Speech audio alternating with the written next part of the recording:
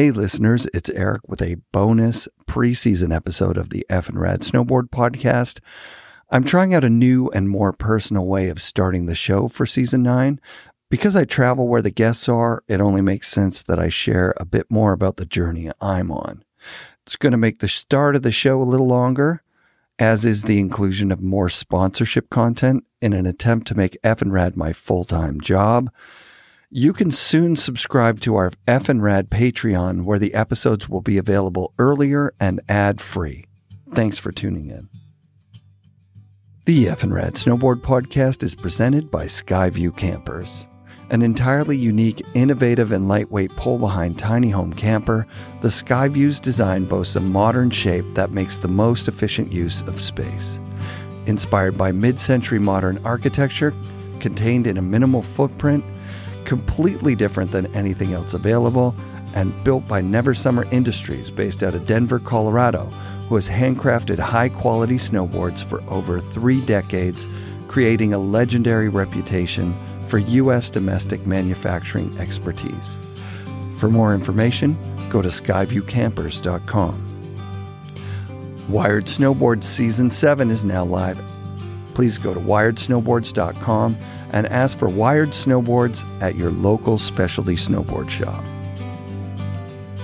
The Boardroom Snowboard Shop, Vancouver's premier snowboard shop, offers the right snowboards and related product at the right price with the best service. The Boardroom, providing the best possible product for your personal performance needs. Rip Curl outerwear is packed with functionality. Ridden by superstars Chris Rasman and DCP, Rip Curl outerwear is designed to keep you warm, dry, and comfortable. A certified B Corporation, Rip Curl is all about the search. Fixed bindings are tool-free, simplistic bindings that focus on dependability and strength while providing ease of adjustability. So durable that they have a 100% lifetime warranty on buckles and base trays. Fix snowboard bindings built better. This real estate secret could save you thousands. You get the best real estate agent working for you, and we put your money back in your pocket. In over 30 countries, Find an Epic Agent makes it cheaper to buy or sell a home. That's why it pays to click findanepicagent.com before contacting a realtor. Beneath outerwear and base layers will keep you comfortable during full days of being active, on the mountain, or in the office. Go to beneath.com. Life begins with what's beneath. 1910 is the collaborative works of Jamie Lynn and Scof, based on a longtime friendship, steeped in snowboarding and art culture. Get your 1910 goods at 1910.com. New Greens by Pure Prescriptions, the superfood greens drink source from North American farms. Go to newgreens.com and get their carefully crafted superfood drink for an on-the-go nutrient boost. The Pro Standard GoPro mounts and accessories feature an unmatched multi-functionality and attention to detail that enable you to get more creative with your GoPro while carrying less. Grouse Mountain has built its reputation as the place where Vancouver goes to snowboard by consistently supporting the snowboarding community for over 30 years. With this season's focus on mental wellness, FNRad is proud to partner with The Haven. Established in 1983, The Haven is a not-for-profit center for transformational learning on beautiful Gabriola Island. The Haven offers experientially based programs devoted to understanding ourselves and others and creating a life you want. For 10% off their Come Alive program, the introductory program I'm attending in October, and highly recommend, please enter code FNRAD10 at checkout. As a snowboarder who started in the 80s, it took me forever to figure out some of the basics about the community. The idea that the graphics I loved so much growing up weren't actually created by the pro riders who made them famous hasn't truly sunk in for me yet, even though I know artists and graphic designers, some who even make their living from it, like this week's guest, Mark Kowalchuk. As a kid, I thought pros like Craig and Sean signed all their pro models with a marker. Hell, I probably thought Palmer drew the clowns in Cadillacs himself, or that Tom Sims did it. A few months ago, I read about the Brushy Trout, For some reason, I still imagine Brushy bringing a rolled up original of the Fishbone skeleton to the Burton headquarters and saying, "Look at this." But that's not how graphics work. It can be a process of teams, of people, of computers trying to predict trends, or even a lone artist hoping to catch the attention of a snowboarder they look up to, and anything in between. And this week's guest has done graphics for more pros than probably any other Canadian artist. You've seen Mark's art, trust me. And last year he even got his own artist pro model binding on Now. He's been doing graphics for Devin Walsh at Wired for 2 years now. He's a resident artist at Academy Snowboards, 32 Boots, and Remind insoles, and he's the longest running artist at Yes Snowboards. Every time I see him, he's working on like 20 things for top level pros and top tier companies, and they're all mind blowing. He's generous with his time and kind-hearted, and his replies to all my dumb questions always help me out. I always love getting together with Mark Kowalchuk, and here is our long-awaited second interview. The first one was unpostable, but probably will show up one day in the Patreon. Both episodes were recorded where Mark resides, in Calgary, Alberta. My wife's trying to do the... Are we recording, by the way? Yeah. Oh, okay, cool. I didn't know. My wife's doing like the mushroom coffee. It's called... what the heck is it called? There's a name for it. I know the one. It sounds disgusting. The name makes it sound disgusting, but it's actually not that bad. It's called like sludge or mud. Oh, yeah, mud water. Mud water, yeah. I've seen the ads for that thing. They got to rebrand. Does it work? Actually, like... Like, is she happy throughout the day and has energy and all that stuff? No, she's actually more mad about it. She misses coffee. Yeah. Coffee works so well. But I actually had the mud water. Like, I stayed down at my buddy John's house, who we were talking about earlier, who owns Remind, and he's got the mud water there, and he doesn't have coffee, and I love coffee, so I was just like, whatever, I'll drink whatever this is. Yeah.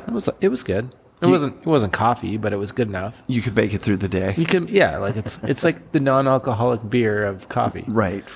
So you're not having coffee because you don't have the full effects. Yeah. But like the ritual is enough to get your mind off the fact you're not having coffee. Yeah, like it's hot. It's not tea. It's kind of sludgy. Yeah. Good coffee's not sludgy. It's better than it sounds. I think the Mudwater branding, they've got to call me and remark it, I think. Yeah, it sounds too much like mud butt or something. It's not right. It's turning people off, I think. I think they could make millions. Actually, when I went to Bali, they have like the mongoose coffee, What's mongoose coffee? They basically trap a mongoose in a cage and feed it these coffee beans that taste like cherries, and then the mongoose poops these cherry coffee beans. No. Yes, this is all true.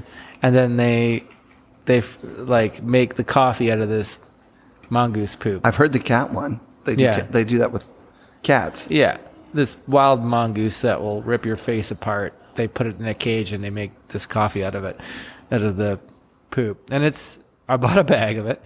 They market it as poo coffee, which doesn't really That's terrible. do it justice. No, they should of course not. just call it like wild mongoose coffee and leave the whole how it's made out of it. Really, Why would someone do that? First of all, like who was the first guy that collected up like the mongoose? They must have had like bumper crop coffee, and they were like, oh, this coffee's so good. Like, no matter what, we want all the beans of this coffee. Yeah, I don't know, but like, I have no clue. But I tried the coffee because we were there, and it's not bad. Like, it's very strong coffee, and it has that hint of cherry and hint of mongoose poop. I don't know, but like.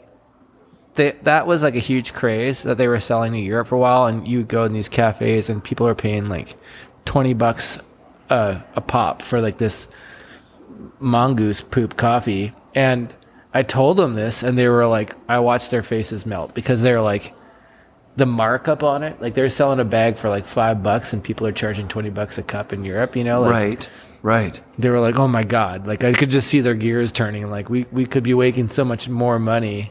But I don't know. You're touching on a part of the human story that we're at. Let's make this whole interview nothing about art. Yes, that's a great idea. Late, what is it? Late something capitalism.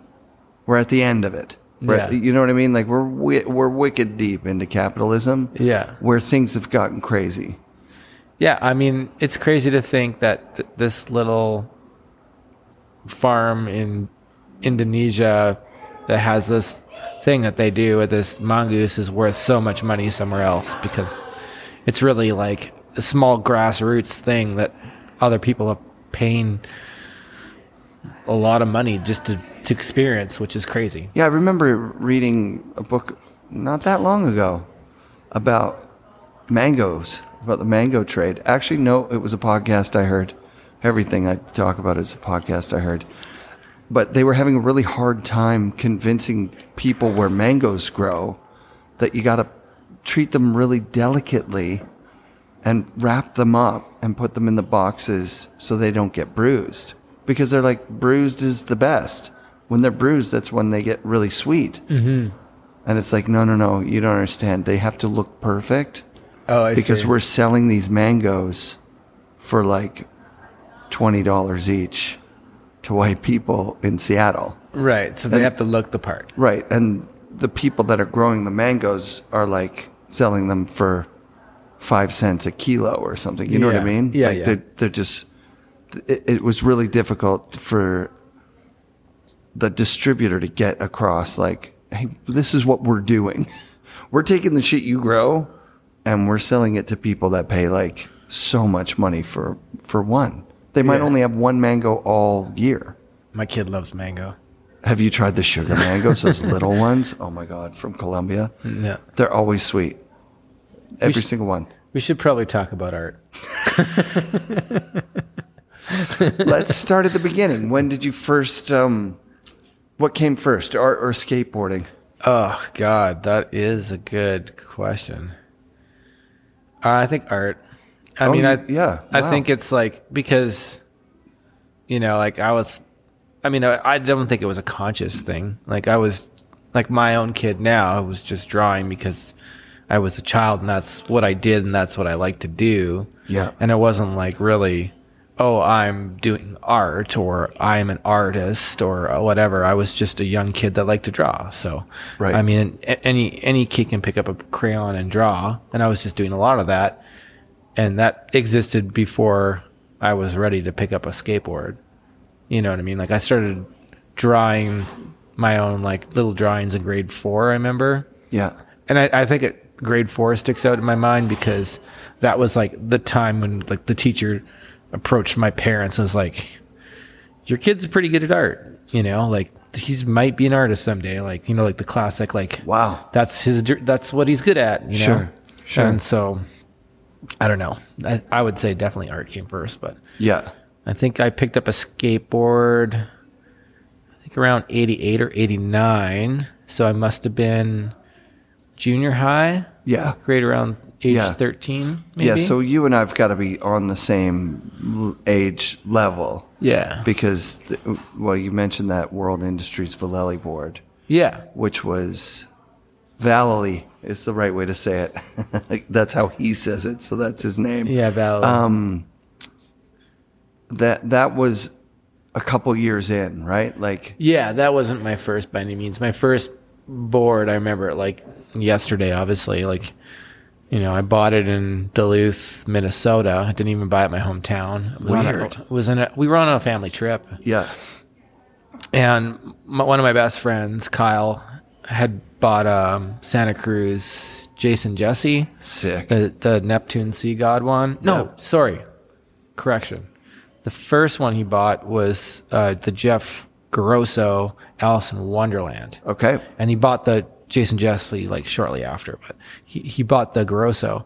And he called me over and like, he's like, look what I got. And I was like, wow, like that thing's sick. Like I don't even... Like, what do you do with it? It's rad, you know? Like, I didn't even really know what it was about, you know? But I just knew it was cool. Yeah. And then I obviously convinced, you know, my parents to get me something. So they got me some shitty, like not Walmart board. Walmart didn't exist. It was called like San Francisco shop. It was like a mall shop. Yeah, with the T-shirts. Had all the T-shirts. Yeah, they just sold like crap. Yeah, it was almost like the It store or something. It was just like bric-a-brac, weird. Yeah, they had stuff. lava lamps and Yes, skateboards. Exactly. And like yeah, I remember. tiki torches and stuff.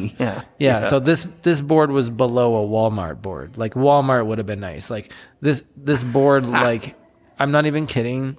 The wheels on the board were plastic but hollow. Like I actually like slid. I remember these. I remember these. Spotted the wheels, and they were hollow. So and it went like through the plastic. Went through the plastic. Yeah. No, those are the worst boards that were ever made. For sure. Hands down. Yeah. So then that was all I had was a San Francisco board. And then we went on like a family trip to Duluth, and there was a skate shop called Freestyle there. And I, it was like this, you walk into this mom and pop shop, but it was big. And there's like, I don't know. When I was a kid, it was like, must have been like 100 boards in my mind, like on the walls. Like, and I just like laser beamed this one board for whatever reason. Like the graphic just grabbed me, and that's why I'm telling this story, because at that young impressionable age, like I didn't know anything about the riders. I didn't know anything about the shape I wanted. I was just like, that was the board graphic I wanted. Yeah. And it was the Jeff Kendall Santa Cruz with the Atomic Man on it, holding the globe and the missile. Yeah. He looks like Freddy Krueger. Yep. Yeah. And I was like, it just looked badass to me. Like, like I always had like this, I always had like a darker sense of like an edgy style that I was into. So like, I was like, ooh, that's like, that kind of nailed it for me. Do you know who the artist is? Did you find that out later? It was Jim Phillips that drew it. Yeah. That's really Jim cool. was doing all the Santa Cruz art back then. And then eventually he passed the torch to his son, Jimbo. So, like with Santa Cruz, they did everything in series. Like Roscop had an evolution of a graphic. Yeah. Like Kendall had an evolution of a graphic. So, like at some point, Jimbo took over those series. That's really cool. Yeah. That's insane. Because I do remember Jimbo. I remember the name Jim Phillips, but I wouldn't be able to tell that. Yeah, I wouldn't be able to like go like, oh, that's a Jimbo or that's a. I can because I'm an art nerd, but yeah. So, did you learn to skate then? Obviously, you learned to skate. Yeah, I mean, skating was a pretty big passion for me at that point, like junior high and into high school. It led into my snowboarding career as well. Like not career, but like getting into snowboarding. But at that time, in junior high, snowboarding wasn't really allowed on hills yet, especially where I was from. Right. It was sort of coming out, but like it wasn't like on an accepted level yet. I'm trying to think like 88, 89, like just mystery air, ketchup mustard kind of era. Like the boards were resort ready, but the resorts weren't ready for exactly. snowboarding. It wasn't allowed at a lot of resorts, and it wasn't allowed at any of the resorts I went to. And then all of a sudden, it was. Yeah, actually, resort ready is a stretch. Ratchets on the buckles. Yeah, there was a lot of binding, popping, and you didn't have good boots, and there's a lot of people like falling out of boards, walking down the hill in their socks. Like, so that's not resort ready. That's, right. Yeah. But the boards were good. Like the boards were good 88, 89. It was like my snowboarding sort of mirrored my skating in the sense that, all these things came out, and as a kid, every kid's guilty of this, of like wanting to do everything that comes out. Like soccer, I want to do that. Like BMXing, sure, give me a BMX bike. And your parents are just like shelling money out, hoping something sticks. Yeah, totally. And you don't just quit in a year. Right. So and so no like disrespect to my parents and feeling me out of like just sampling all these things until I actually stuck with something. They bought me like a Legend SE black snowboard. Thinking that it was going to be a fad and I was going to be over with it in a year. Sure. So I would like go to the RV and like build a jump and just huck myself, not even being able to turn. Right. And then like my parents were hardcore skiers. Like my dad was like a ski patrol guy and like worked in his friend's ski shop as a bonus. What was the resort out there? This is Thunder Bay, Yeah, right? Thunder Bay, Ontario. What's the resort called? Well, we had many. For a city of 120,000 people, at one given time, there might have been like 5 hills that were local to us. Are you serious? Yeah, it was a bit too much. It was a bit overkill. So we had like Candy Mountain, Loch Lomond, Baldy, and then we had Big Thunder, which is like mostly like ski jumping, and then Mount McKay, which is like would have been like our COP, like a small little like learner's hill. So yeah we had 5 hills. Wow. It's a lot. That's a lot. When I drove across the country and came through Thunder Bay, it was like, it felt like that pass was just as big as like the mountains out west. Like it's a pretty serious. Yeah, for Ontario, range. we have I think the biggest hills. Oh yeah, for sure. Yeah. It's gotta be. I mean, that's a pretty. It's not a big award compared to out here, but no, it isn't. How was the snow? Do you remember? Was the snow? Oh, it's icy. Yeah, it's just cold. You pray for a powder day, but they're few and far between. Like right. It's mostly like pretty compact. I could see that. Mm-hmm. Yeah, I've never been there. And it's cold. Ride. It's cold. Yeah. I mean, you get like, days that we'd still be out in the hill and it's minus 20. I mean, you get used to that. Yeah, I can remember whole months that were minus 20 or less. Mm-hmm. The whole month. You're just going to school, you're going snowboarding, going ice skating, whatever it is. But when you're in Thunder Bay, I mean, that's what you do. Like we have mountains and we have water, and you're living in Thunder Bay, which is pretty isolated. So you're going to be snowboarding, whether it's minus 10 or minus 20. And, when snowboarding came out, I did convince my dad finally to buy me a snowboard. And I got like, my first board was a Rosinal with the high back, so it went straight up my back, basically. They were like ridiculous. What board was it? Oh God, I don't know. It looked like it kind of had that like they ripped off the purple black Craig Kelly look. That Burton one, the splattery. Of course. Yeah, this Kelly Air. Yeah, I can't think. It's kind of like they ripped off that board graphic, yeah. And then the bottom was like a fluorescent yellow. It was a foam core board. It wasn't even like a wood core board. All their boards were foam core until I think JF Pelchat's Pro Model was a wood core. Like he just wanted that. Yeah, their foam core boards rode really, really well. It was a decent board. Yeah, I was happy with it. I mean, my dad bought it for me because it was like they were blowing it out for like cheap with bindings, and it was, he just thought like, keep in mind, this is like when snowboarding was just being introduced to Thunder Bay, and it's like, he just thought it was a fad for sure. Right. I mean, but he supported my being super annoying and wearing them down. So yeah, were you addicted like people get addicted? Like you just, as soon as you were making turns on your snowboard, you're like, this is what I'm going to be doing? I mean, I think you can tell I'm the kind of person that is not, I wouldn't say the word compulsive because that sounds like a negative thing, but like you can tell me something and I'm just going to do what I'm going to do, and I'm going to like do it like 120%. I'm just that way. Like you can tell, like people still DM me all the time. Like you must be like the hardest working artist because you just put out new graphics every day. That's true. And it's just what you do. Like if like anybody that becomes good at anything or whatever, it's just skateboarding, snowboarding. Like that's the eat, sleep, and breathe and do that. Right? Obsessive. They become somewhat obsessive, and I think in a good way. But like, yeah, I don't think obsessed is. Yeah, it has negative connotations in some things, but I think when you're talking about surfing, skating, snowboarding, it just takes over your life in a way that doesn't leave time for the kind of bullshit, picket fence, better job, more money, better car kind of thing. You're just like, if the car gets me to a mountain, that's the best car. Sure. That's the car that I need.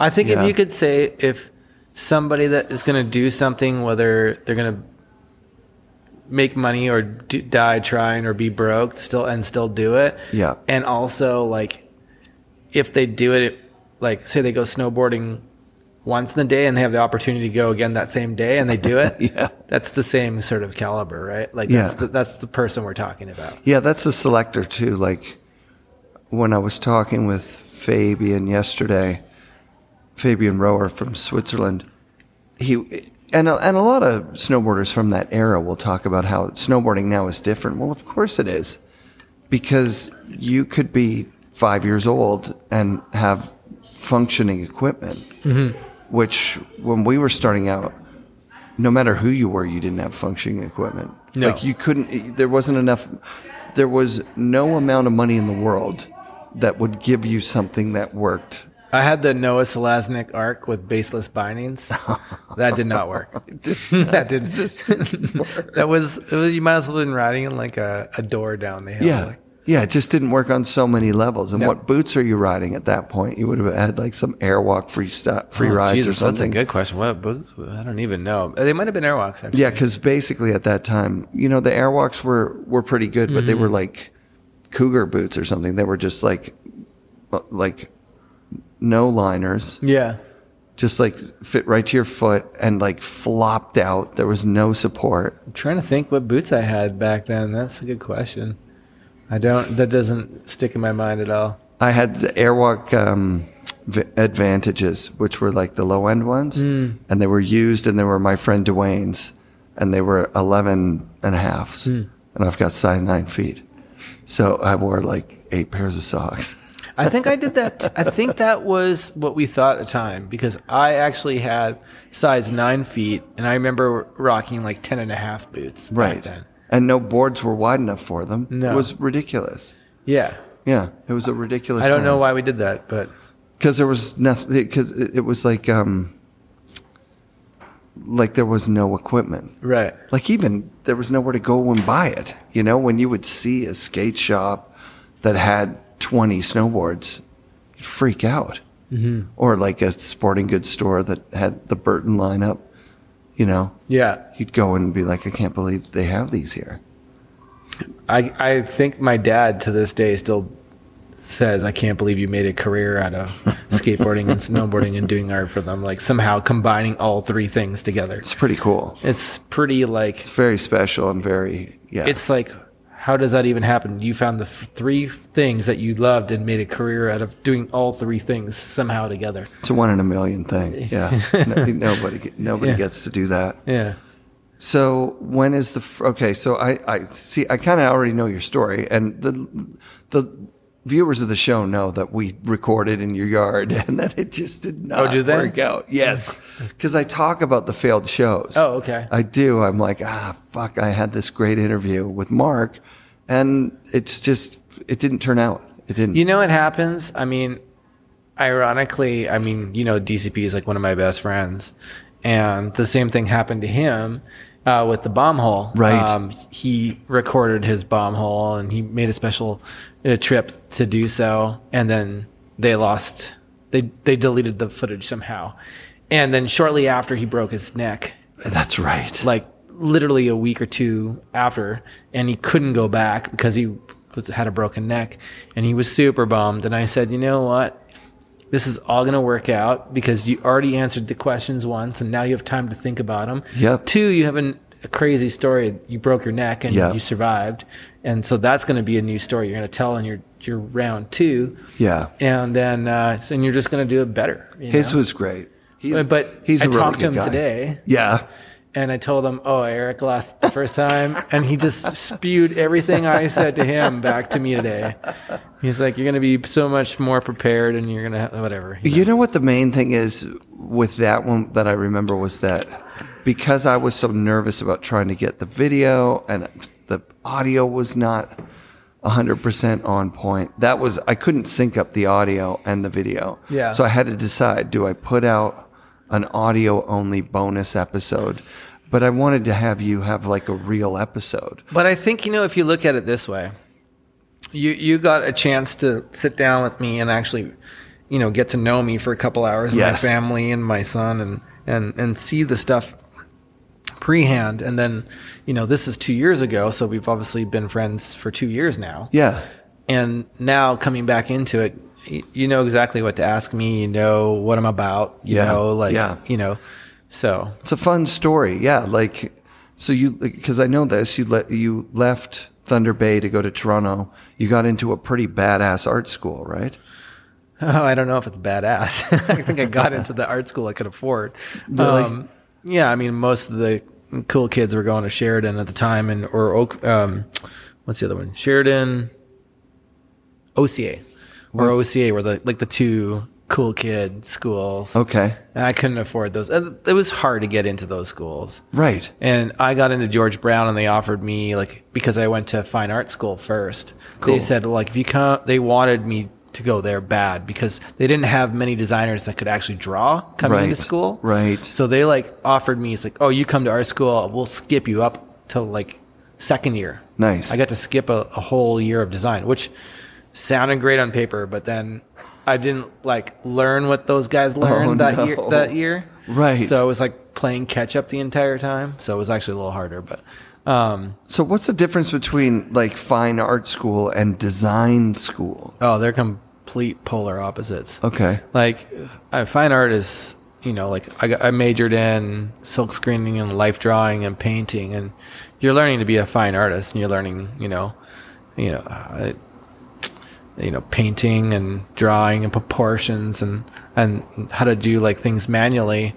And I think the vibe of fine art school is completely different than design school because, they don't really push timelines. They give you we want 10 paintings done by such and such date and you have to present.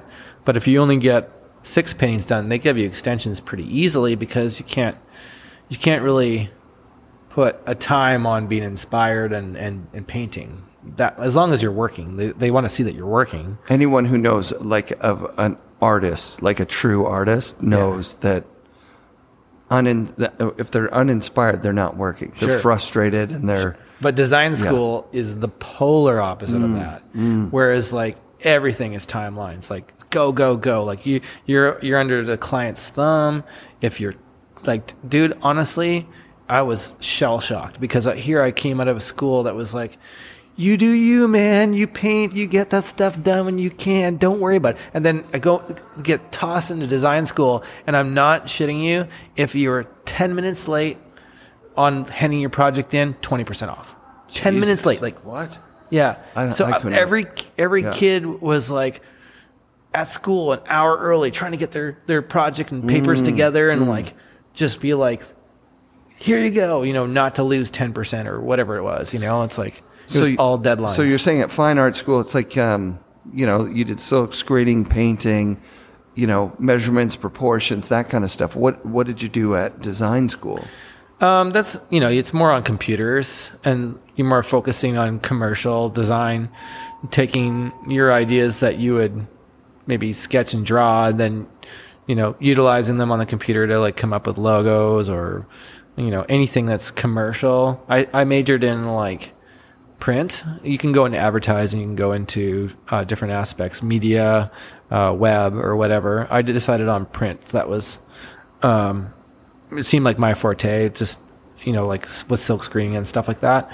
And then, I slowly realized that in design and graphic design and print that you could still do art and design together. Right. I mean, that's the best way to do it, right? But you have to understand the time frame too. This is over 20 years ago, and design was a kind of a start of the boom when I got into it. It was still pretty new, right? And people were still kind of figuring what it meant to be a designer. Creating billboards and business cards and logos for corporate America, Sure. You know what I mean? Yep. There was the stuff that we have now where people are drawing illustrations and Procreate on their laptops. That didn't exist, you know? Right. It was a much more rigid time to be a designer. And if you wanted to get a job, oh God, you'd have to make all these portfolio samples, put them in a binder, mail such binder off to like your potential job. Yeah. Have them look at it, hope for an interview, and hope if you didn't get an interview, you get that back. Right. Because there's $1. It's expensive. It's expensive. Yeah. Like now we just have like emails and websites and social media and whatever. Like it's so simple for anybody to be like, here's my stuff. It's too much. It's too easy, right? Like, no, I don't. I think I look at it now. It's like, what a great time we live in to be a designer. Dope. Like I'm not saying, like back in my day it was uphill both ways, but it was, you know what I mean? Like it was a hard time to really stand out there, and not that like there's pros and cons to both, right? Like, it's gotten easier to get your stuff out there, but it's also gotten easier to be a designer. All the software makes it easier to do the different things that you had to do now. So there's more designers out there to compete against. So you get what I'm saying. I know exactly what you're saying. I mean, I hear it quite often in the space, right? It's like being a photographer. Yeah. Digital photography yes, has made it easier for everyone to do right. photography. Right. And also just the phone. That's a really good one. That's where I was going with it, is like Eastone and the Bomb Hole, they're kind of having their falling out, and he's going to do his own podcast. By the time this is out, I won't have to cut this out. And so he was designing a logo. And I've been designing, you've seen the dumb thing I've been designing for. Yeah. I thought it was pretty good, dude. Like 6 months or whatever. I'm doodling it. I'm obsessed with the doodling of it. I'm just not a designer. And I haven't seen it turned into something But what makes a designer? You still manage to do a logo. Right. So aren't you a designer? I guess. What is a designer? I'm a bad designer. It's like, here's the problem is that we put these labels on people like you're an artist, you're not an artist. Right. Everybody's an artist. Everybody's a designer. Yeah. I'm a snowboarder. I'm a pretty mediocre snowboarder. I can do a 360 and a 540 and a 720 when I really put myself to it. But, But I'm not like out there doing double corks. I'm not a good snowboarder. Right. But I don't say I'm not a snowboarder because I can't do a double cork. I got you. Got you. So, I mean, labeling is just like, I think we're all people. And the fact that you realize that, you can do a logo for yourself, you are a designer. Yeah, there was a lot to it. Like, it's kind of exciting to do something that you're attached to, right? Like that you're like, hey, I'm drawing a thing here and it's taking a shape that I like. But what I was saying about Ethan is, for his podcast, he knows lots of snowboard designers, right? Yeah. He knows me. He knows you, exactly. But he never called me about it. And the reason that he's not calling people is that he's on the fence. He's like, dude, I can just pay $99 and have 200 competing designs from 200 different designers. He went on like the Fiverr type thing? The Fiverr thing. Yeah. And Dow has showed me that too. He's like, dude, why would you ever reach out to someone that's going to charge you X amount of dollars when you could look at all these portfolios? There's people that just say like, your design, your logo, $15. And then they've got like 20 logos that you're looking at going, you know what? This guy's not bad. I'm going to play devil's advocate. Please here do. A little bit. Please. No disrespect to anybody that wants to go that route. That's great. But there's also something to be said about connecting with somebody that means something to you. Yes. I mean, obviously Draplin comes up as an industry logo artist. I'm throwing that out there because that's what he does, is logos. I mean, his name came up for the Eastone podcast. Sure. Yeah. And, people look at the Snowboard Mag logo and it's all they have to say is Draplin designed it. Right. It's like, because anybody that gets that he's involved in that community and there's a sense of, what am I trying to say? Like he's part of something bigger, and it's like, rather than say, I paid some guy $5 and right. It's like you're doing it in the family. Like within the snowboarding community, there are standout guys that have designed tons of cool shit. You could get a board made in China for $100. Right. Or you could pay this guy that is been involved in the snowboard industry to Rob make Dow board. making you a board in Vancouver out of like high quality materials, right? Sorry, Ethan, I love you. I'm just... And I'm not throwing him under the bus. He's like, I'll probably call Draplin. Right? But and he should, because Draplin does logos. I mean, I hate doing logos. Don't call me. That's not my forte. Well, that's the other thing, right? Like, so I was talking with Scott Pommier today, who's more on the filming side of things, but his brother Andrew has done tons of stuff in the industry. You know, Momentum. Wheels was a lot of his art, and he's done art. I used to always buy Momentum wheels. And his aesthetic, that's one of the things you get, is like you get like a graphic story, like an aesthetic that you like, that can really either be, you know, now there's just a lot of good imitators. That's what it comes down to. Sure. But wouldn't you rather pay the guy that's in the industry that has some clout and that has some I think that's meaning? Yeah. I mean, you know, a lot of people complain that there's too many board brands, skateboarding and snowboarding out there competing. It's like super saturated. But the hindsight to it is a lot of those board brands that are popping up are, you know, veteran pros that are like, okay, I want to do my own thing. And like when you retire from being a pro skater or a pro snowboard, well, naturally you're either going to like want to own your own snowboard brand or snowboard shop, or, I mean, that's what you know. Yeah. You know, why wouldn't you want to do that? So, I mean, I think it's good that like all these new brands are being supported by people that are somewhat involved in the industry. Yeah, so many of them. Yeah. Right. And it doesn't really translate to like Joe Q Public, right? Like a lot of people need a middleman, like a shop, to tell them like, hey, the reason you're buying this is because you're supporting a family of pro snowboarders and people from the industry that have been in it for a long time. I mean, my whole career is based on that. Like, you know, I think last time you asked me how I've done art for all these brands, and I would say 95% is word of mouth. Like, you know, I'll throw DCP and Trevor Andrea. Those are the two early dudes that backed me pretty hard. And anything they did, they brought me along. Like, you know, like when DCP, you know, had a snowboard goggle on Spy, he's like, this is the dude. You know, when he had a whatever, he'd be like, Remind Insole, he's like, this is the dude. And Sick. then, you know, those guys are recommending you so often, they're opening the door for you. And then once you've walked through that door and brands like working with you, well, then you're in. Then you're doing art for those brands. Yeah, too. it's awesome. So, I mean, it is a family, and that's how you get those things. What was the first one? And how did you get it in the door? Like, what was your first? I would have to say Trevor Andrew was the first person that really, in the snowboard world, backed me pretty hard. Yeah.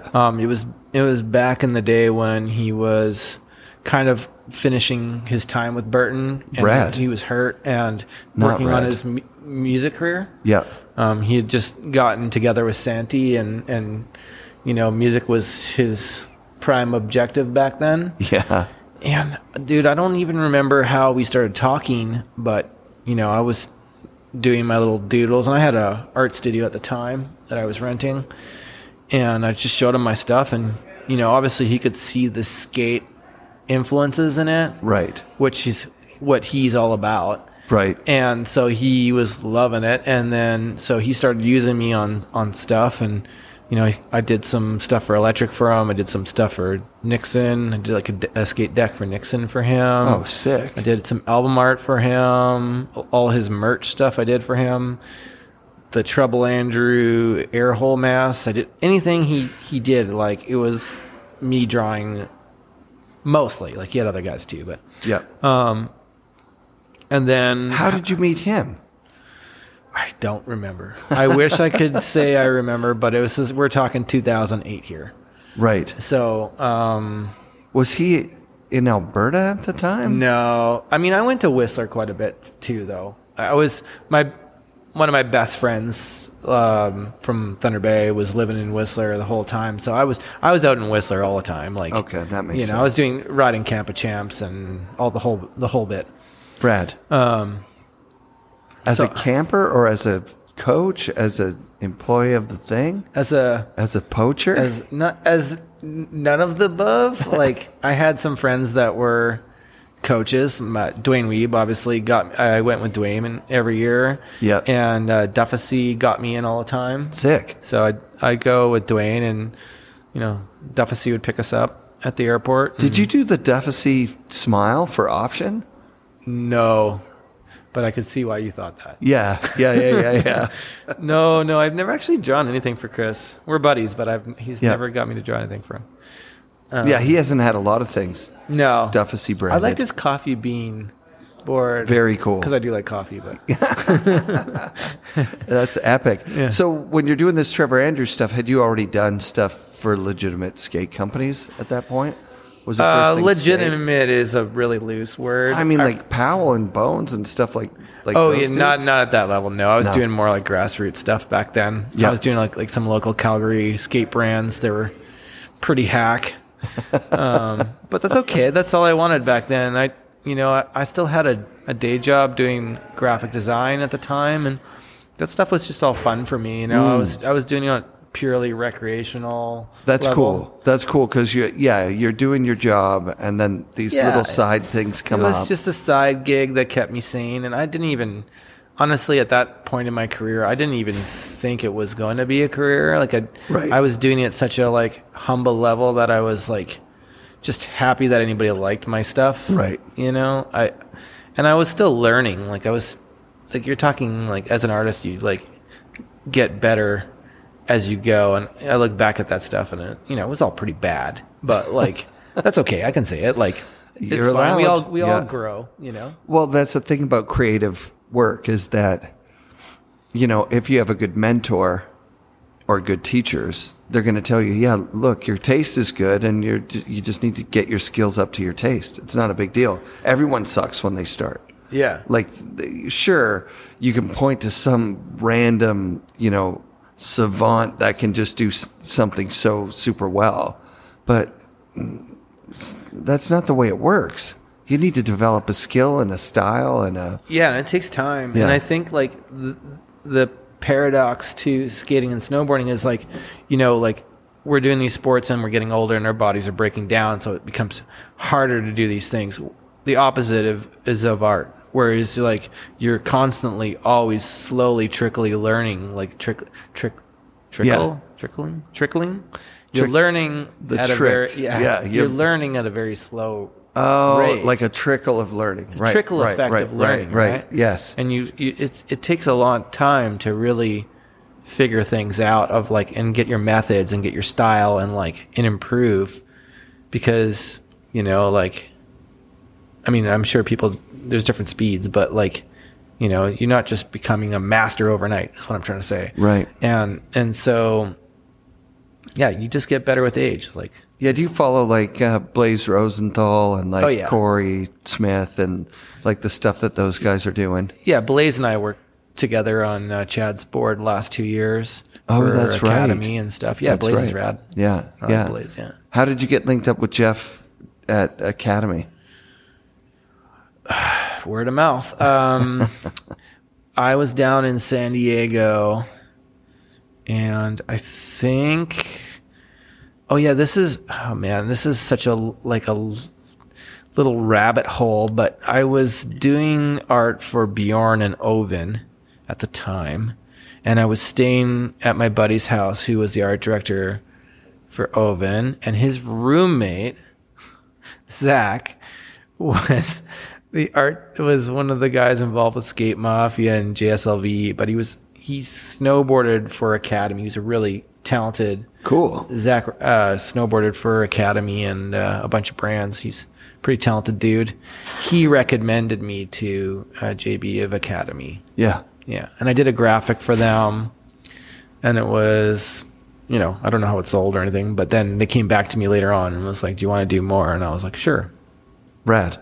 Yeah. Yeah, I randomly bumped into be at Donner Ski Ranch. And we had a great conversation. Seems like a really good guy. You guys are brothers in the beard. Yeah, brothers of the beard. And then also just like his philosophy seems like he's ironed out the wrinkles. Like he's not trying to be a giant company. Yeah. He's trying to keep it tight, and he's trying to keep it kind of family. He wants to keep it pretty core. Yeah, and keep it core. Yeah. Which he's doing a great job. Yeah, he's great. Yeah. He's got the right vibe. And he's got he's got his whole backstory too. Like he worked at all these crazy places with him and with all these crazy people. I wish I could remember his story more, but he has his path that he's gone to get where he is, and all these people I mentioned, he's like, oh yeah, I work with that guy. That's crazy. And it's like now I'm working with this person that he worked with 10 years ago. The industry is a really small, tight place. It really is. Yeah. It really is. Yeah. Yeah, the fabric of the snowboard industry is tight. It is. It's really small when you actually are in it and understand how it's operating. Yeah. And then you have somebody that's like, oh, I was working at Burton and now I'm over at K2 or whatever, Rome or everything is kind of an offshoot of some other offshoot. We just jump around. That's all we do. Yeah, that's awesome. I like the stuff that you're doing for Yes. So Academy and Yes, you seem like you're kind of the main guy for those. Yeah, I'm the veteran, I guess. Yeah. I mean, I don't know what to say about that besides, it's about creating relationships, and people just really, if they like working with you, they just keep calling. The phone just keeps ringing, you know, and it's about a relationship. Really, it's not about. I mean, part of it is about them liking your art, but part of them is also about buying into you and liking you and knowing they can rely on you to get the job done. I mean, there's a lot of artists out there that can't meet the deadlines, can't get the graphics. Didn't go to designer school. Didn't become the I mean, there's a lot to it. The deadline guy. Yeah. I think it's hard to justify spending 5 to 6 years to be an artist in post-secondary school. And, luckily when I was telling my parents that I'm doing university, now I'm doing college and I'm going to be an artist. Man, if your kid told you that, you'd have to be a pretty patient parent to be like, this is costing a lot of money. Yes. Yes. You're not being a doctor here. You're not doing 7 years of med school. At the end of this, it's really, really unlikely that you're going to have a career. Yeah. I mean, man, I should call my parents and thank them. But my mom's no longer with us, but she gets sorry to hear that. No, that's okay. Yeah. Where was I? Oh yeah. I think it's maybe it's back to that compulsive bit again, but it was, I actually really set myself up pretty stellar because now I have the advantage of doing all this stuff by hand, scanning it, setting it up, doing the digital work, using templates that are provided to me and setting up stuff for pre-press and ready to go. And I can set up a file that's they don't have to do anything to it. It's ready to be printed, That's so and sick. it's a no-brainer for a company. They're paying an artist to design something and it's good to go. We don't have to pay our guy to set up this guy's files. You know what I mean? Right. So, yeah. You're easy to work with because you've already done it. Yeah. I can take the design from A all the way to Z. Yeah. For them, it's they're not losing sleep over me. Yeah, like that Devon graphic that you did for Wired this year. I don't know what the timeline was on that, but I remember the concept, and then it seemed like it just appeared. It was just all of a sudden it was just there. I mean, how do I say this without sounding weird about it? I do so much art every day that I'm pretty efficient at it. You know what I mean? I'm like a finely oiled machine at what I do. Yeah. So, I can churn things out pretty quickly, and not that sounds bad because then you're almost like shooting yourself in the foot. We're like, well, why am I paying you this amount to do something if it only takes you this long to do it? That's what I was talking with Scott Pommier about today. Yeah. But what you're paying for is me. Like the schooling, the practice, the art, doing art every day for 30 years of your life. Yeah. Yeah, and I think art is a little bit like a fingerprint too. Like you can get into the whole AI thing, and how does that? How do you feel on that one? Well, here's my thought on it. Like, I have an interesting, unique way of doing my line work. I think that is what people recognize from me. Yeah. And my coworker asked, like, "Oh, aren't you worried about being replaced with AI in like a couple of years?" And I said, "I don't think that AI can really draw the way I draw." Because it chooses like a certain styles that are commonly used styles, but I think the way I draw is unique to myself. Sure, right? Sure. And so they tried to put in to make it look like my drawing, and it didn't turn out anything that looks like it. Okay. And not to say that it won't evolve to cover those like holes. Right. But I think that like, if somebody's coming to me to do a design, they're not just coming to me for like a Fiverr design. They're coming to me because they like the way I draw. Right. They like who I am in this industry as like a family serving like a history of doing skate, snowboard art. Yep. There's a reason they're coming to me besides just wanting a graphic. Right. You know what I mean? Yeah. I mean, when I did the board that I wrote this year with my friend Carlos, I mean, he was just an artist that I was like, could you do a graphic for a snowboard? Mm-hmm. I liked his art. And it turned out great because I liked his art and he's good at doing his way of making art. It's cool. Yeah. It's cool to see he'll put out his latest work, and then he always shows the like illustration process sped up in, like in a time lapse. Yeah. And it's like, man, it looks so easy to do. He makes it look so easy. Like, he's become an oiled machine at his craft. Totally. And that's why I do so many live drawings, so people can see my process. Dope. And that's why I do live paintings at events, and so people can see how I work and realize that, like, what I do and how I do it is a recipe for myself. Yes. I've figured out a process that works for me that is an efficient way to put out quality artwork at a level that I feel is print ready. You know what I mean? Yeah, dude. And so like people are like, man, you churn it out, and they'll like watch my live drawings. It's like, no, it's not churning it out. It's just knowing how to get from A to Z and not have to hit all the speed bumps all the way through. You know what I mean? Yeah. What not to do. Yeah. When we were recording the first time you did a live drawing while we were talking. Yeah. The pizza guy, which is, I still have it. It's sick.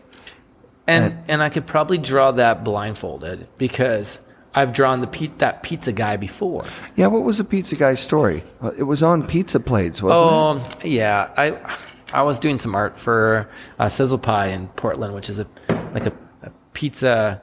What are you doing down in Portland? You were just like living there, or no? It's a pizza franchise, Sick. And they're like a big name in Portland and Seattle and Oregon and the whole area. They have like many shops, and their whole thing is like they combine like the imagery of skateboarding and beer and pizza, and they have like a vibe, it's like they pretty much sponsored the skate world with pizza, That's killer. And if you go on their shop, you just know, and they put on art shows, and they flew me, they got me into Portland to do this art show and put my wife and I up at a nice hotel, and they're good dudes. But I was doing some sort of skate influenced art for Sizzle Pie, and that sort of like skeleton pizza pie came out of that. Yeah. Rad. I don't even remember what it was for. But and you drew a bunch of them, right? Like that was, or you did them live or something. There was something about no, I just like, because it became so easy to do that little character. Yeah. That I would like do them for people if they were like, draw something on my like whatever. And I just draw on that pizza because it was just like a no-brainer. Yes. I like when I toured with In Flames in Europe, like, we get off stage and people like, draw on my like whatever, and like pizza, zombie pizza. There you go. Get out of here. You just buried the lead there. You were touring with a musical act, right? And doing live art at their shows. Was that the I think I left out, like I said, my three biggest loves were like skateboarding, snowboarding, and art. But there's actually four. Like I love music. Like music is equally in there as much. Dope. I mean, I can't draw without listening to music. It's part of how I work. Cool. And so I mean, I wouldn't say I just like metal music, or I just like whatever. I like just good music. I'm all over the map, but I do like metal music a lot. And the singer of In Flames, Anders, and I have a clothing brand together, and I was doing art for In Flames for many years, since I think I started with them in 2014. Damn. Or something. Yeah. And then in 2017, when my wife was pregnant with our son, I've traveled all of Europe with In Flames and live painted on stage 11 cities. Shit. Yeah, and I think this is like the coolest part is we took all the paintings and auctioned them off each night and donated all the money to charity. That's so sick. Yeah, went to like abused children. That's the way to go. Yeah. So it wasn't all about fame and glory. It was trying to achieve something. Yeah. It's always a bit better if you're doing it in service of helping out some other people. I mean, we have a pretty charmed life some days, and it's good to give back. Yeah, exactly. Yeah, especially you're traveling all over Europe. Exactly. Partying and hanging out and doing art. Yeah, that's epic. I mean, we got it pretty good, and I mean, if you can give back, you should. That's how I feel about absolutely. it. But, yeah, so it was a pretty. I mean, talk about a career challenger. Like I think that was the hardest thing I've ever had to do. Is really? Oh yeah, like totally. Like fish out of water, out of my element. Like I'm so used to live painting. I love doing it. Like I enjoy it. But here I am on stage with like metal dudes like bouncing around the stage. I'm like gotta kind of like make sure I'm like out of their way a little. Like I'm in my spot, but I gotta like make sure that they're not like coming towards me or something while I'm painting. And then I got like strobe lights going everywhere. Wow. And I'm trying to like do this painting. And then like I've got 2 hours to bang out a killer painting. Yeah. Which is like, for me, the average time is to do like something decent is 3 hours. Okay. Like I can, like if I have 3 to 5 hours, I know it's going to be gold. So you're hustling. 2 hours is hustling for me. Yeah. And like, like we're talking at a decent sized painting. Like the smaller it is, you're using less paint, but got it. Like I'm talking about something that's actually like a decent size, right? Insane.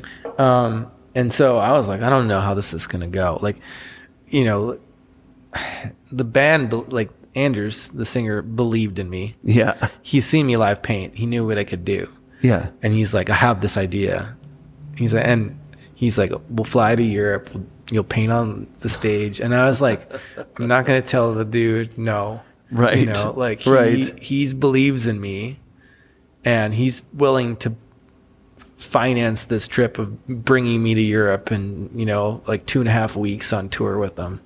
So I'm gonna suck this up and try and make this work, right? Epic. It was freaking terrifying, dude. Like the first 3 shows, my heart was in my throat. Like, oh wow. Well, yeah, like we're talking like thousands of people, like just like amped to see this band, and I'm this dude on stage. Nobody's there to see me. Right. Who the hell's this guy? I had to walk out on stage first. That's how they started each show. Where I'd insane. Walk out with my canvas, put it up, and start painting, and then they would come out, and the music would go to what I was painting, like, and like so I was like the conductor of the show somehow, like where I was started each show, and I'm like, this is like heavy, you know, and like this is on me if I make this look stupid, like, right, you know, right. This is how I felt personally. I'm sure they didn't think this, but you know, so but like after about, you know, there's 11 shows. After about 3 of them, I kind of got my stride. I'm like, okay, I can do this. And this is doable. Yeah, this is I got the flow, you know. That's rad. I had I got the first 3 done well enough too. Yeah, that you're like, okay. I was less nervous after the first 3. Right. You know. And did it become kind of fun? Oh, yeah. I mean, I had a blast that whole trip. I mean, the fun that we had on the trip made the whole thing fun. You know? Yeah. Like I got to travel on a bus for 2.5 weeks in the cubby hole, and we were partying on the bus and the whole bit. Like it was. I mean, while your wife is pregnant back. I know. Oh, sorry, babe. Well, let's show some art. How should we do this? I'll zoom out and clean this up a bit. I just grabbed a bunch of random stuff. So if we want, we can just pull some stuff out, and I can tell you some backstory behind. You can ask me questions about it, or yeah, that's perfect. Yeah. All right. Oh wow, there's just so much amazing shit here. Let's start with the Mr. Peanut up front. This is actually a skateboard graphic. Do you want me to hold it up, or what? Yeah, hold it up. Let's see what that looks like. Oh yeah, you can see that. Yeah, this is a skateboard graphic I did for Reset Shop in the States, and Chad Foreman used to work at Black Box, is now like the marketing owner of Fallen Shoes and Skate Light and Red Bull Skate and a bunch of stuff. He owns the skate shop. So is that the original sketch, or is that the final? Yeah, this is the product? ink work. I drew it full size. Like I drew it's actually like a full skateboard size. Yeah, and I scanned it. You can see like the areas I whited out and whatever. I work in ink, so I work in vellum. So a lot of the times, I'll sketch things in rough, and then I'll put the vellum over top, and I'll like redraw my stuff and clean it up. Yeah. But this one, I just like completely just went for it and freestyled it, and just came out very first that's try. why you can see like I whited out areas I messed up, because I just went for it. Sometimes when time is a factor, you just go. So would they print any colors with that, or would that? Yeah, everything. I do the colors digitally on the computer. You just like bloop bloop bloop bloop fill in everything. Sometimes I do it in Photoshop, and sometimes I do it in Illustrator. So sometimes it depends on how it's being outputted. Like a shirt, you'd want to do Pantones and Illustrator and stuff. Okay. But like this is like would be a heat transfer for a deck, so you can do all the coloring in Photoshop, and rad. You can do as many colors as you want and all that stuff. What's the graphic story? It's obviously just. Oh yeah, well, where they live is they have this carnival that they're known for every year, and their main mascot is this Mr. Peanut guy, which is like it's hilarious that they still use this peanut guy, considering how many people are allergic to peanuts these days. But. Yeah, it's like Mr. Deadly or something. Yeah, right, I don't. Right. So peanut I just allergies. like. Did you go to the actual fair to get these images? No, he just sent me a bunch of photos to work off of, and obviously I just completely made up this landscape. Like I just took a bunch of rides that they had and just made a different layout. In the final work, there's actually I added this guy like he's like panicking like on his knees, like he's had too much of like a bad time here. I love it. And all the minions have like frowny faces. Yeah, the minions just look depressed. Yeah. That's I just great. kind of wanted to be like this, like it's fun, but is it really like, you know? Well, I these think guys anyone. are like there's some guys puking off the. Oh yeah. I got some puking. Like everybody's happy, right? You know? Yeah. Well, if you've ever puked at a midway or at a fair, that's a very specific feeling. Like all the different sounds of the loud music and the smells of the It's deep fried kind of shit. like how I feel about clowns, where like, you know, There's something creepy. Fun to some level, but there's a whole other like where like the joke's gone too far and it's not funny anymore. So what do we got? This is I brought this little dude because he actually is on the new Yes Jackpot that just came out like Sick. last week or whatever. All you can eat. And there's some serious lobster. Yeah, he was just like one of the panels on the board. Yep. And the jackpot, the graphics all about like Vegas and all the characters you'd see in Vegas. Cool. Yeah. Hot I brought sauce a couple. There, that's quite It's so funny. I almost left and had no Yes graphics with me, and I was like, well, I think a brand that's been supporting me for over 10 years, I should bring some Yes stuff. So wow, I'm looking at this stuff is getting chaotic. This is the kids awesome. board. Wow. I went for an anime vibe on the Yes Kids board. Obviously, I thought the kids would like the manga, like cartoon style. Yep. This is all done digitally, like the colors and stuff. So everything you're going to see is just black and white stuff. So these are this is the black and white stuff that you scan digitally, color. Yeah, I draw everything by hand. Like I don't, like some people do their sketches and then they redraw them on the computer. Yeah. Whereas I like to use my ink work because I feel like the imperfections and like how the lines are like not all exactly equal and whatever are all like what makes it look hand drawn and looks unique to me. Organic, yeah. Looks more organic. Yeah, that's what I'm trying to say. Yep. Well, these next ones coming up, holy smokes. This was a Yes. All these top ones are Yes ones. Nice. This was just a sketch for the Yes split board. And so the idea behind this one I came up with was that, because the split board is two sides of a ski basically put together, the shape of the bonsai tree would form this raven I see it, yeah. When it's in a snowboard. But then when you took the skis apart and put them like this, the part you don't see here because I drew it on a separate sheet, the clouds form a wolf head. Wow. So when it's a snowboard, you'd see like more the raven shape, and then when it's the skis, you'd see the wolf head. That's incredible. Yeah, I love that. Thanks. So I was trying to, in that case, like utilize how the function of the board changes the art. That's when dope. it's like this, you see one thing, and then when it's like that, it's a completely different thing, right? It's incredible. This is all right. You can guess what this is. Yeah, who is that now? You know this one. This is a pop quiz. Who is this for? Oh God! You gotta answer this. This is your podcast. He's gonna be mad at you if you get it wrong. It's Joe Buffalo? No, this is DCP's graphic for the Costa Rica. You just said it's all Yes. Yeah. Holy shit! So he had the shaman, and then he had all the animals around it and the space around it. With the chakras going through the board that light up. Yeah, so that's what this is. This is the shaman. Is that a real person?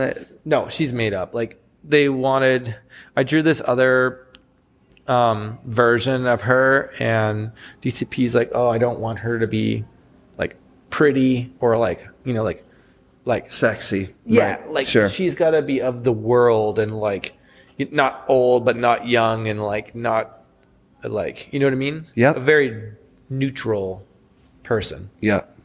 So that came up with this person. Hopefully I got that right, but nailed it.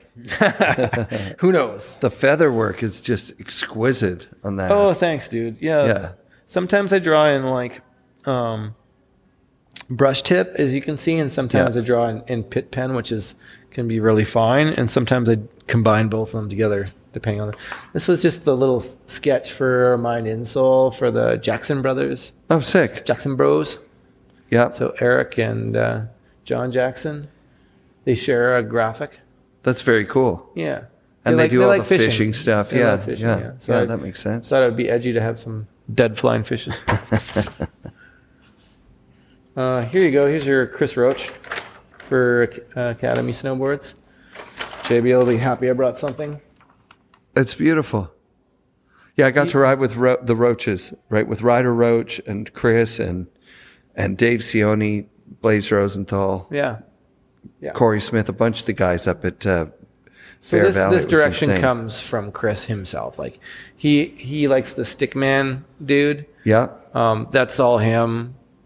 I'm not sure his personal connection to the Stickman character, but that's what he always likes. And there's a story behind, if you look at all his boards, there's the Stickman is on this evolution And it's kind of like the skate thing where one he's doing something and the next one he's surfing, and there's these birds are in the background all the time, and the ship's always a constant, and there's usually like he likes a different like mountain view and the ocean beach, but sometimes Stickman's out there surfing, sometimes he's doing it's a different story every time.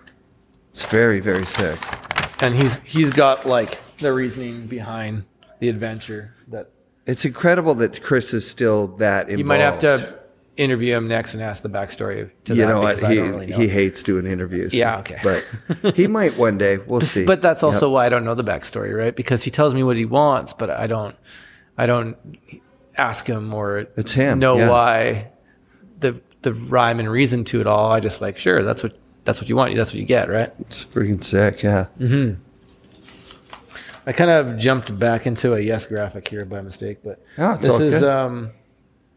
Oh man, I don't know if I'm allowed to show this one actually. Is that this is in the next future? Year's graphic? Yeah, next year's jackpot. Right. So that's well, this will come out sometime in the snow season. So if it's not allowed, it's not allowed. No, you can show it. Yeah. Let me just not talk about what this is. Okay. Yeah, you've seen it. That's all. It's good. Very cool. Yeah. This one's the wolf. God, I don't even know what this is from. I just grabbed this one by mistake, but it's I epic. don't really remember what this is from. Looks like a sweater graphic, like all those wolf T-shirts and sweaters, you know. Oh, you know what I think this is? This might have been an early design I did for Fallen. That's what it is. Oh yeah, that makes Fallen sense. Shoes. Yeah. So you were hired by Jamie for projects over the years? Well, no, because Fallen kind of, I don't want to say fell, but Jamie sold off Black Box at some point. He sold Mystery off. He sold Slave back to Ben Horton. Yeah. And he sold Fallen off to one of the main distributors that sold Fallen out of Argentina. Cool. Ronnie. Yeah. And so Ronnie bought Fallen off of Jamie, and he's been involved with the brand since day one. So, that's dope. It's sort of stayed in the family, and then when they started up again, like people thought that they were like Fallen was gone, but it actually took about 3 years for it to fully change hands, and all the legality to go through. So it missed a few years and then came back. Yeah, exactly. Because Ronnie was setting up shop and getting shoes made, and that takes time. So cool. Then when they started up, I was already doing art for Soul Tech. I was doing art for Etnies and S, and Ronnie sort of scooped me up from that because he saw the stuff I was doing for shoes. And I wasn't doing that much for Soul Tech for a little bit because they were kind of like doing a little bit less art. And I asked Don, like, do you mind if I work with Fallen? They really need me. And he's like, oh yeah, no problem. Don's the best dude. And then Ronnie was really good to me. And like, I started off doing 2 graphics for Fallen, and then I became like not art director, but I basically draw the whole line. Wow. Like I do anything that's drawn for Fallen is me. Sick. And so, yeah, it's a good gig and it's fun. Like I get to work with the pros directly, and Chris Cole and Tommy and Billy Marks and those guys. They tell me what they want and I draw it, and it's cool. That's epic. And then at some point, Soul Tech kind of came back to me and like, oh, we kind of need more art. We need you back, kind of. And I was like, oh crap. And then I like basically talked to both brands and was like, look, like Fallen and Soul Tech are like not really competing brands because the vibe is completely different, Totally. Like Fallen is a little bit more metal and edgy, and Soul Tech's a little bit more clean and, Yeah. So I was like, do you guys mind if I draw for both brands? And like, they know I'm very professional. I don't share information. I don't like share what the other guy's doing. Right. So they both said yeah. So I basically draw for both shoe brands. That's really sick. Yeah. So this is something for Soul Tech 32. But yeah. They did. This is also a next year design. I might get actually in trouble. But yeah, I mean, I'm doing all the Hood Rat stuff. I'm sure Suzanne's cool with it. I'm doing all the Hood Rat stuff for 32 and boots, and my line just came out like last week, so you're seeing next year's line right now. Rad. So we might have to blur the faces, but yeah. So hood rats would be Not hood. Of course, but I mean that's going to be like streetwear and stuff, right? Yeah, like shirts and like hoodies and stuff. Yeah. Yeah, and then little jackets and all that stuff. Yeah. You probably saw the Hood Rats line that just came out. Like I did that one. Yes. That's all my art. Yeah. Yeah. Yeah, exactly. Yeah. Dope. I had to bring a Canadian content, of course. This is RDS and fuck shit up. Yeah.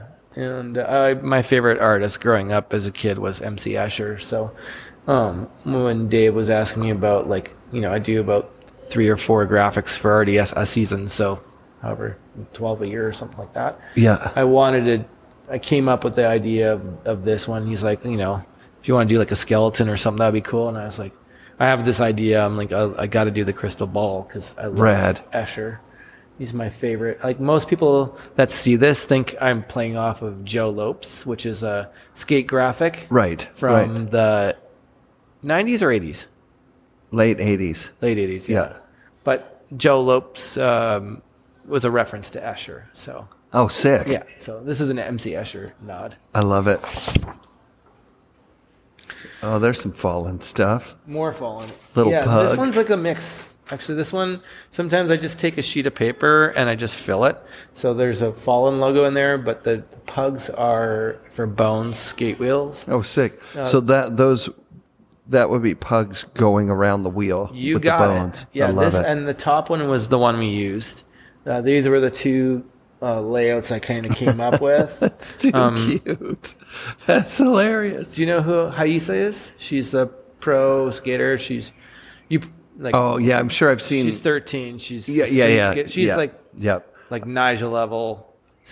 13 years old. And such good style. Yeah, she's from Brazil. Yes. This is her pro wheel. Here. That's She's got actually a pug, and I thought it would be cute to put a little tutu on the pug because when she was like her like breakout video when she just was becoming discovered, she was wearing the tutu the whole time. You got it. Yeah. So I kind of combined the tutu with the pug. Yeah. That's super dope. Yeah, thanks. That's rad that she got her own wheel. She's still a teenager, she kind of right? Deserves it. Oh yeah.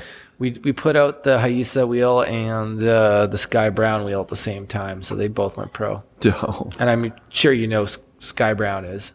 I'm pretty sure. She's same age. She's 13. She just went pro, and I mean, like X Games, she tossed a rodeo in a run. Yeah. Yes. I mean, it's kind of unreal. Yeah, we're at a level of skateboarding that's just like video game level skating right now. Yeah, like I don't even want to talk about it. It's like I'm just like a rodeo. I'm like out there doing heel flips. This is pretty sick. This is I think I can show this one even though it hasn't been made yet. We're still working on the graphic, but Paul Kelly, who used to be a rep for Academy and now is a rep for Oakley. This is a personal board graphic I'm doing for him, and he's getting Rob to make them. This dope. Is the base skull, and there's a top graphic too that we're still working on it. I love it. I accidentally grabbed a lot of skulls here right away. I like these ones. There's a bunch of skulls coming out here. Oh man, you know what I think? See, the thing is that when I'm doing this artwork and stuff, I'm usually working on full lines at the same time, right? So say I'm working on Etnies, or say I'm working on Fallen, or say I'm working on Bones. I'm working on 10 drawings at the same time. So say I'll finish 10 drawings, then I throw 10 drawings on the pile. Yeah. And so I'm going through my stuff, and it'll be like, you know, bones. And then I'll be like, yes. You know, so unfortunately I grabbed a lot of Fallen stuff here. Because I just finished some Fallen stuff. It looks great. This is next year's Fallen graphic for a t-shirt. It's cool that you're drawing, you know, a tattoo on a person in your illustration. Do people get these for tattoos? Do they reach out to you and say, can I get the line art for that? You know, I've been approached so many times for the tattoo thing, and I always say no. And here's why.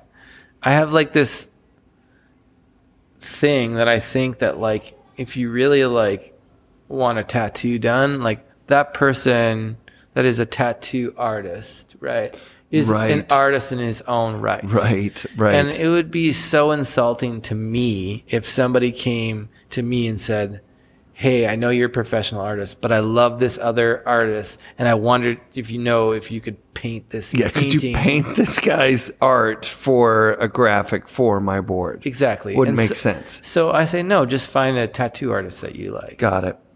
Like it's out of respect to their trade, right? I got you. Yeah. Yeah, that makes total sense. Like if you were bringing it to get it tattooed on yourself, then you bring it and say, hey, do this. Yeah. I mean, I think there's like fine lines and rules to everything. And obviously myself, I don't have any tattoos, but if I got something, obviously I like Escher. So I would get send me an Escher drawing. The dude's been dead for, he was a century or whatever. So it's not like, I think that's okay. Like it's another artist's art on my body. I got you. But yeah, I guess you wouldn't do your own art on your own body. It'd be like wearing your own T-shirt or, That's a whole other thing we won't get into. But yeah, I don't like, I drew this Bone shirt and I drew these Etnies shoes. Sick. But they're not your pro model. Like it's not your. Yeah, I don't try it doesn't have my name all over it. Exactly. Like you could look at this and not know I drew it. Yeah. This is another Chris Cole follow-on for next year. Fuck yeah. That's intense. We just finished this one, so you guys are getting some really early insight into some stuff here. Looks great. All this is insane. The little mystery logo. Love it. Here's the Sky wheel. I drew this one like 3 times because, Sky she's only 13, but she's really picky and had some definite feedback into it. Which I think is really great. Cool. Which I think is great. So I ended up drawing this one like 3 different times. And it looks great. Well, we ditched the bonsai tree and put like a Hakusai wave behind her and stuff like that. Oh, cool. I could see how that fits. Yeah, she likes surfing a lot too. So I think the wave had something to do with that. That's badass. Mm-hmm. I kind of actually randomly brought a little bit more skate stuff than I thought I did, but sorry about that. Yeah, it's all good. I love this one. I feel like I've seen it. I drew this. I do art for the barracks too, and I drew this for the barracks, and we put it out like this is like a spoof drawing. This is like May the 4th. May the 4th be with you. I'm like a Star Wars nerd. Sure. And Steve Barrett is totally on the same level as me. Like we're both Star Wars nerds. So he got me to draw like these like skate Star Wars things every May the 4th, and we post them. I think the one we did this year is like Darth Vader doing the dark side slide down the handrail. But this is Chewbacca doing the Wookiee grind, like the crooked grind across the carbonite here. So I call it the Wookiee grind. It's super sick. That's great. Yeah, he's got a good pinch on the crook there. Yeah. It's almost a little nose grindy. Yeah. We'll give it to him though. It can't be easy to. Is he barefoot there? Like he's barefoot skating with his hair feet. Yeah, he's barefoot. Yeah. I have a pretty, I don't know. I think I have a sense of humor. I think you do. That, but yeah. So what is this huge thing? I did this for Nick at Salmon Arm years ago. It's just like a pattern for a mitt. We didn't end up using it, but I thought it would be fun to bring it in. Oh my God! Yeah, there's a little Noah Nub guy. And I just also showing the Lucky Charms guy. Yeah. Not everything you create gets used, and that's okay because for every 5 failures you're going to have 1 success that's bigger than your 5 failures. And sure. It's like golfing. You're going to slice the ball however many times, but that one time you hit the green off the tee box feels pretty good and makes it worthwhile, right? And it's all part of the process. This didn't get used, but that's okay. It's not like Nick didn't like it or whatever. It just didn't find a place or find a home. And that's all part of creating, and that happens. And you can't get upset with, your failures, because it's part of your journey of like, doing what you do. Yeah, it's fucking sick. Yeah. All right, I'm going to use this to end it. I'm going to zoom in by carrying this. This failure. Where's the end? It's right there. The end. Dude, thanks for being a part of the show. Thanks, man. Thanks for being a very fucking prolific and kick-ass artist in the space. Thank you, sir. And hopefully people understand a little bit more about what goes into the art and the design work of our community. I think you got that across really well. Thank you. I appreciate it. I mean, it's pretty hard to sum up 20 years in a couple hours of your life, like it's... Yeah. We'll have you back on. We'll have you back on again. It's always fun to talk to you. And we'll go shred. Yeah, that would be fun. Ride a bit of early season sunshine. I think like I used to do all these events where I'd live paint at it. It would be cool to do a follow up that was like, it was like painting an event so you could see that side of it as well. Yeah, if I have a grand opening for I'm doing a space, I think, on West 4th. It would be cool to fly you out for like, a grand opening event, do a live painting. I always love having an excuse to fly somewhere and paint something. Yeah, that'd be perfect. Right on, man. All right, thanks for having me. I appreciate it. Thank you. FNRad shout-outs this week to Mark Kowalchuk. Thanks for doing the show, man. And thanks for helping me with my FNRad art this season. The first t-shirt that I'm going to make for merch has been put up in the FNRad Instagram, link in bio. Buy them on Shopify. It's a pre-sale, and I'll be shipping them by Christmas, I hope. Hopefully way sooner than that.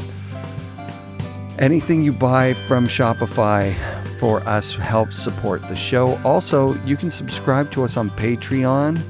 That'll really help get us going and keep us going. I'm trying to make this my full-time job, and the only way to do that is through the support of you guys, the listeners. Buy all the stuff that the sponsors sell and keep supporting the show. Thanks for listening, and be sure to come back next week or the week after, I'm not sure when, for another preseason episode of the FNRad Snowboard Podcast. Season 9 drops November 1st. With E-Stone. You're not going to want to miss it. All right. Peace.